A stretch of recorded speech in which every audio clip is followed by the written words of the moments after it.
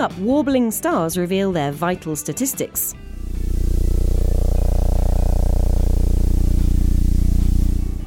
The unmistakable growl of a dwarf. And plants use electrical signals to be quick off the mark. It's essentially something I'd recommend for people to almost try as garage biology. You basically use little silver electrodes spaced along the leaf, and if we have 2 or 3 electrodes, we can start to measure the speed of the signal going through the plant. Plus making babies from skin cells. This is the Nature podcast for August the 22nd, 2013.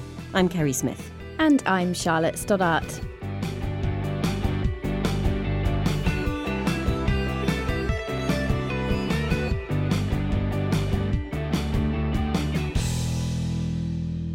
First this week, sperm and egg cells have been created in the lab.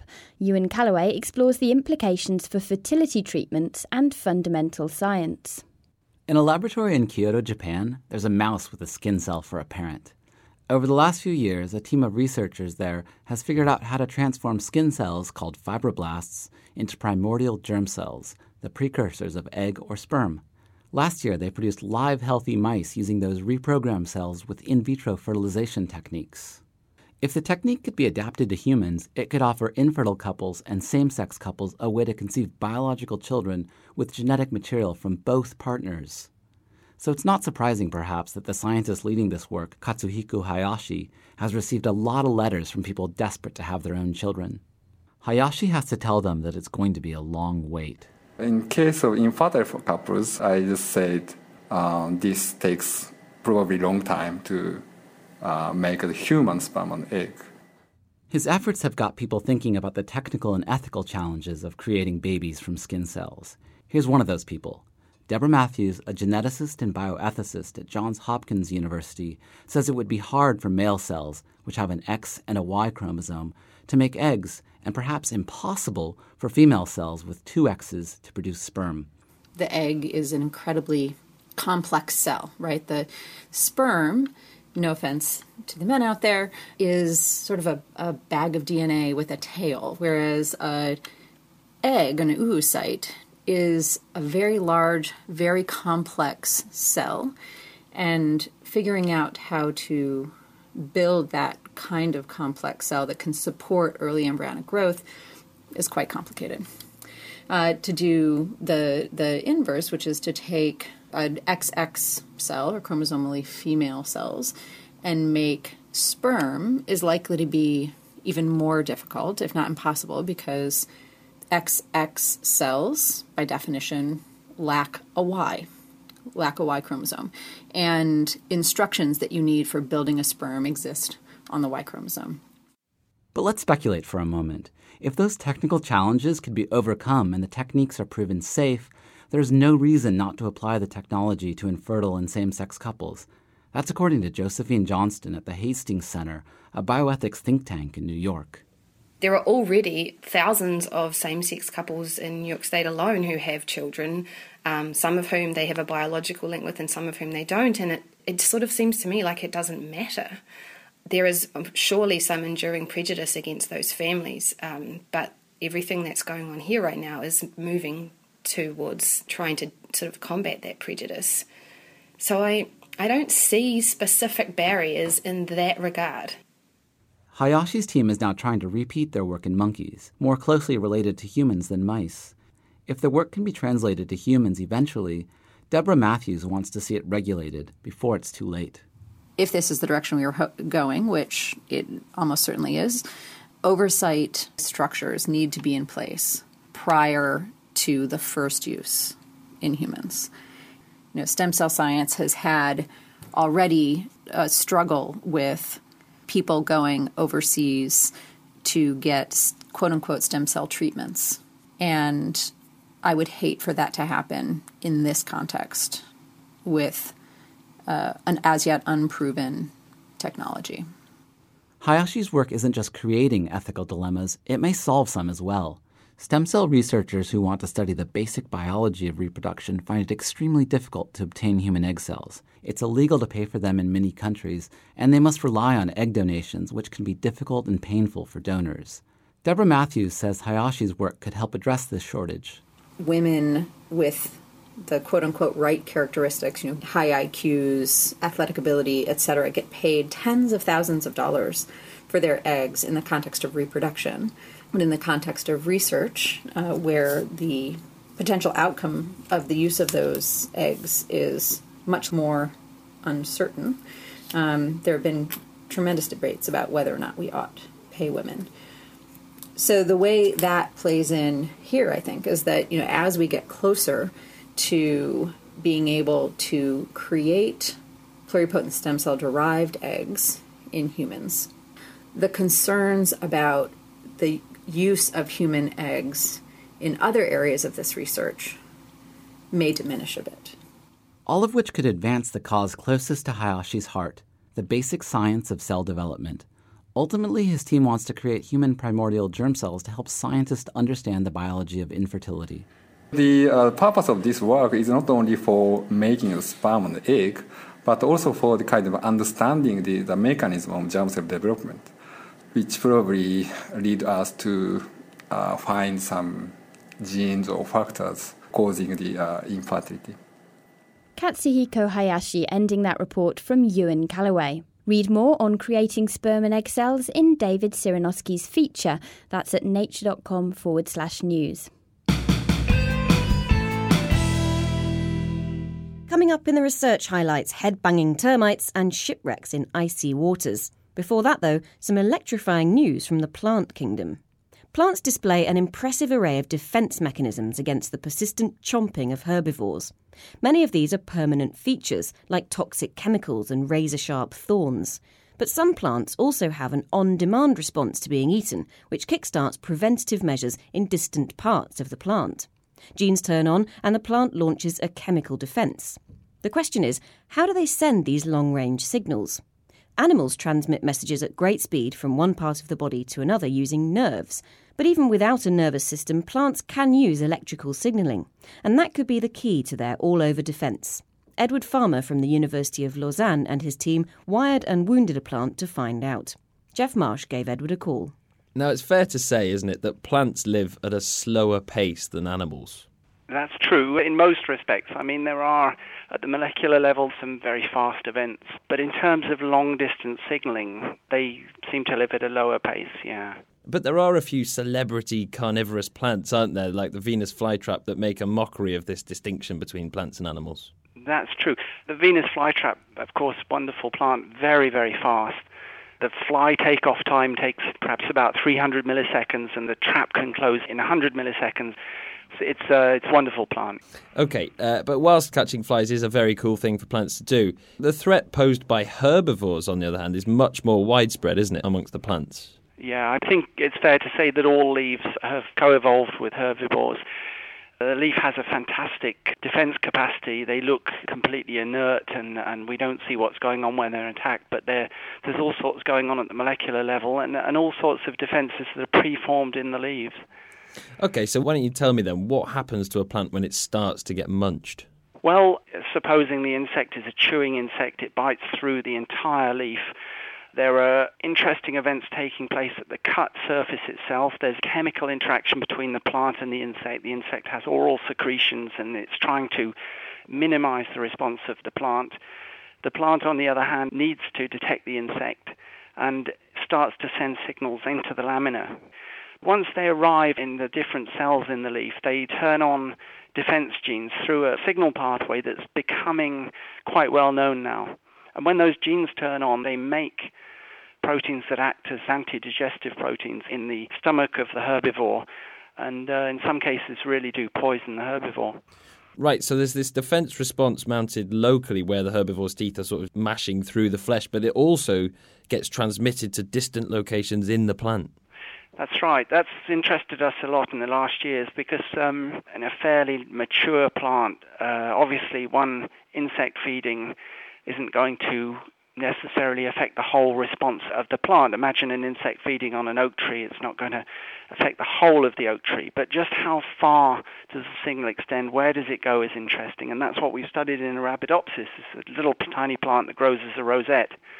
So there's a territory, a domain in which defense reactions take place very strongly in response to that single wound. And that defence response itself is orchestrated mainly by a plant hormone with the beautiful name of jasminate.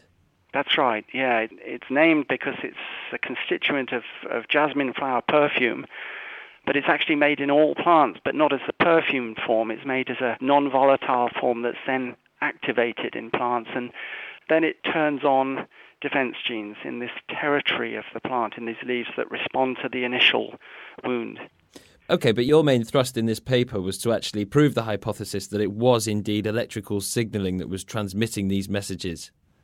That's absolutely right. When we started this work, we realized that there was only a correlation between electrical signaling and turning on the jasminate pathway in the defense response.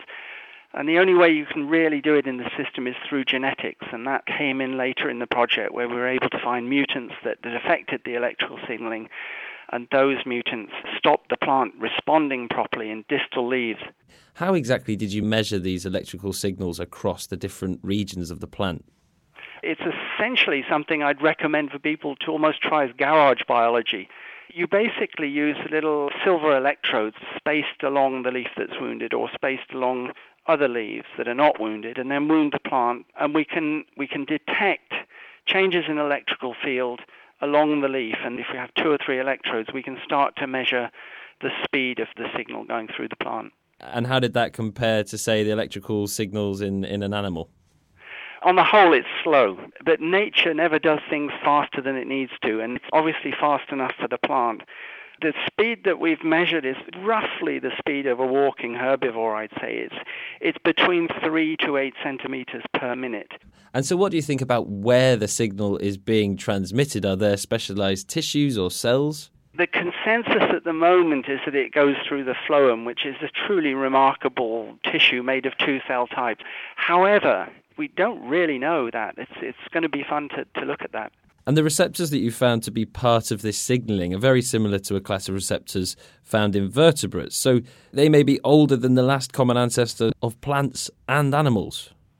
This is an interesting possibility, and they don't have a sole function in all animals. In insects, for example, these similar types of receptors have been taken and they're used in the odorant detection, whereas in us they're in our synapses and they work in the nerves, but they're in a very different context in the plant. So we'll have to see how they work there exactly in this type of signal propagation.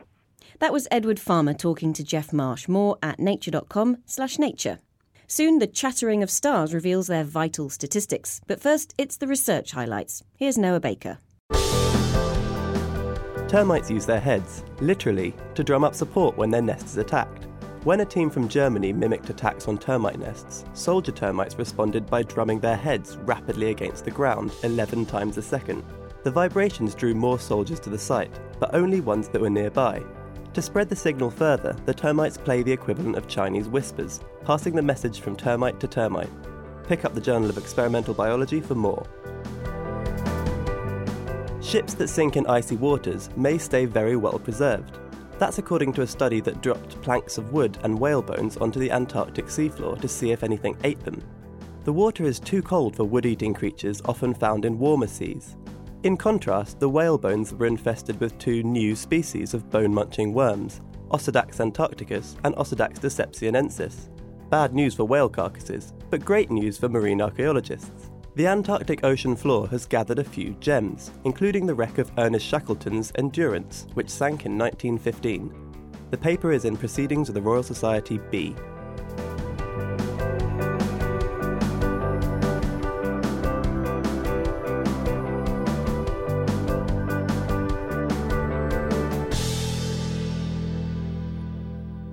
You're listening to the Nature Podcast.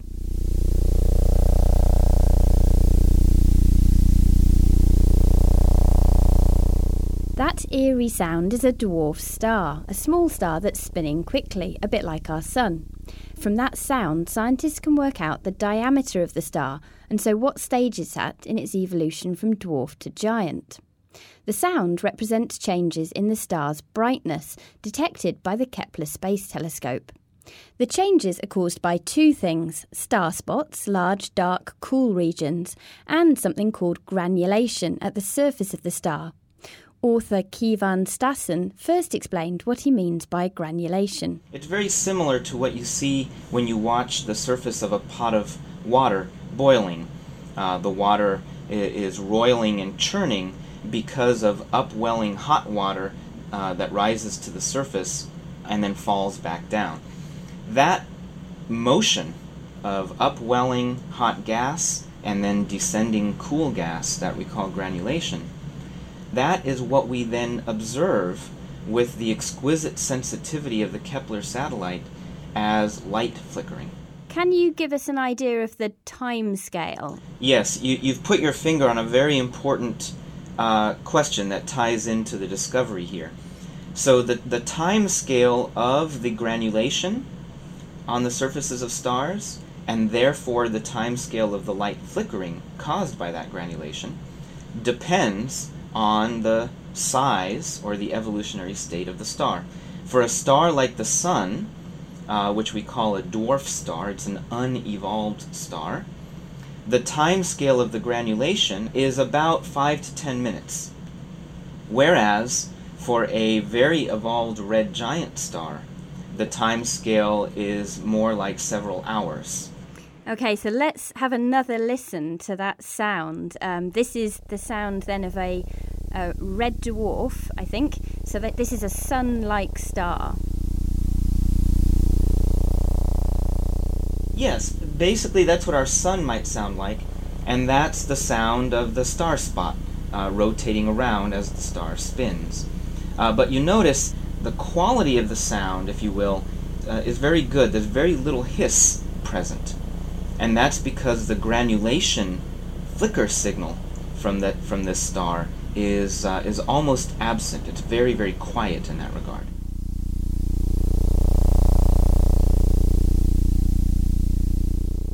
Okay, so let's compare that now with a red giant, a star at the sort of opposite evolutionary spectrum.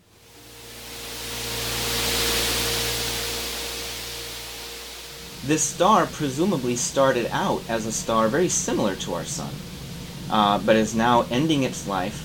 It has swelled in size enormously. Consequently, the star spins very slowly, almost not at all. Its surface also probably has almost no star spots on it, nothing like the sunspots that we see on our Sun. And because the star is so large, the granules are enormous, and they churn very slowly. And so what you hear is simply the hiss, the random variations caused by the random churning and boiling of those large granules on the red giant star. This is obviously really cool, but it seems like a very roundabout way of learning about a star's properties. Are there not easier ways to work out how big a star is, what kind of star it is? Ah, yes. I would say that there are certainly more direct ways of learning about the evolutionary state of the star, but in fact those more direct ways are by no means easier. In fact, they're quite hard. So the gold standard is through a technique called asteroseismology, and that's where we analyze in fine detail all of the various frequencies of variation that are present in the light signal from a star. The problem is, it really can only be done on a relatively small number of very bright stars, for which we can collect a very, very bright light signal. The Kepler Space Telescope, which is where you got your data from, its main mission is searching for exoplanets, planets outside of our solar system. Is this going to help with that mission? Yes, indeed. What we can now do is determine the age and the diameter of a very large number of stars with high precision. And that, in turn, directly improves our ability to determine the physical properties of planets that may be found around these stars. And the reason for that is that when we find exoplanets that transit or pass in front of their host stars, all of the physical properties of that planet are inferred in relation to the physical properties that we assume for the host star. So it's critically important that we have as precise a measure as possible of the diameter, the density, the age of the host star in order to then determine those properties for the planets. Keyvan Stassen, and no, he wasn't talking to us from the surface of a red giant. That hiss is just the air conditioning in his office at Vanderbilt University in the US. Finally this week, it's news time and Rosie Mestel joins us. First with a story of how expensive or not it is to be a researcher. One of the expenses, of course, of doing science is reading all the papers that people charge for. But in fact, half of the papers published in 2011, it turns out, are free to read online. Yeah, well, that's what a group found who did a study for the European Commission. The half figure is a little bit surprising, and some scholars think that it could be less than that, in fact. But so generally there's been a steady move over the past few years towards getting research papers that are funded by government money into the public domain. And before this report, which came out on the 21st of August and was produced for the European Commission, the estimates were that the proportion of papers free online run at around 30%. But people who did this most recent study, who are at Science Metrics, a consultancy in Montreal in Canada, say that these are underestimates. And how do they account for the difference then? Because the 30% is probably people assuming that, government-funded papers are available online for free. But where else are people getting them from? Well, apparently people are going to a whole load of other places. There are repositories such as Archive and PubMed Central. There are sites such as ResearchGate, a sort of Facebook for scientists. So when studies are done just looking at what is available at journal websites, they come out lower than when people just say go in and Google. And not everybody agrees with that these estimates are accurate. But what isn't in dispute is the fact that the number of papers that are going to be free online is going to go up. That's where the trend is. The European Commission has said that from 2014, the results of all research funded by the EU must be open access. And the U.S. White House said in February that government-funded research should be made free to read within 12 months of publication. So from finding the gaps and finding these papers hidden away in little holes to some other loopholes, this time in the GM crop regulation in the States. Yeah, genetically modified crops in the United States are regulated according to a bunch of very old laws that don't always fit them. And one of the agencies that regulates some of the crops is the U.S. Department of Agriculture, and it has turned to the Plant Pest Act of 1957 to regulate GM crops. And so if anybody uses a plant pest, bacterium, a virus or whatever, or DNA from a plant pest in the creation of their GM crops, the USDA has said, well, then we regulate you. But there are ways to get around using plant pests. Some of them are based on old methods. Some of them are based on new methods. And increasingly, researchers are turning to these. And this actually offers some hope to groups who might be interested in trying to engineer improvements in crops that are more niche and wouldn't be the ones that would be tackled by the big plant biotech companies. So let me get this straight then. The USDA, the US Department of Agriculture, only regulates GM crops that use, as you say, these plant pests. Either you've used a virus to get the gene in there, or the gene is from a bacterium or something like that. Well, the traditional way that for a long time GM crops were engineered, it was by using a bacterium called agrobacterium to get the DNA in. But there are other ways to go. For instance, there's an old method in which you use a gene gun. And if you use a gene gun, then you're not involving agrobacterium. In addition, there are other new methods in which you can precisely change the sequences of DNA without using agrobacterium. So that's one thing. The other thing is if you take your genes from not a bacterium, or the promoter that would regulate that gene, not from a virus, not from a bacterium, but say you use a plant gene. You combine all these methods together and you end up with something that hasn't seen a plant pest. It could be good news then for smaller companies who can't afford perhaps to fight these regulatory battles with the USDA. But are there any dangers to doing this? Well, not everybody thinks this is a good idea. There are some people who argue that even though the methods may be more precise in some cases, you don't get away from the problem of public perception and fear, suspicion. If you somehow circumvent regulation, you may not be wooing the public to accept your products. Thanks, Rosie. Great to have you with us. Check out the news site nature.com/news for more on all those stories. That's it for this week. Next time, metaphor in science, a ray of sunlight or a damp squib. I'm Kerry Smith.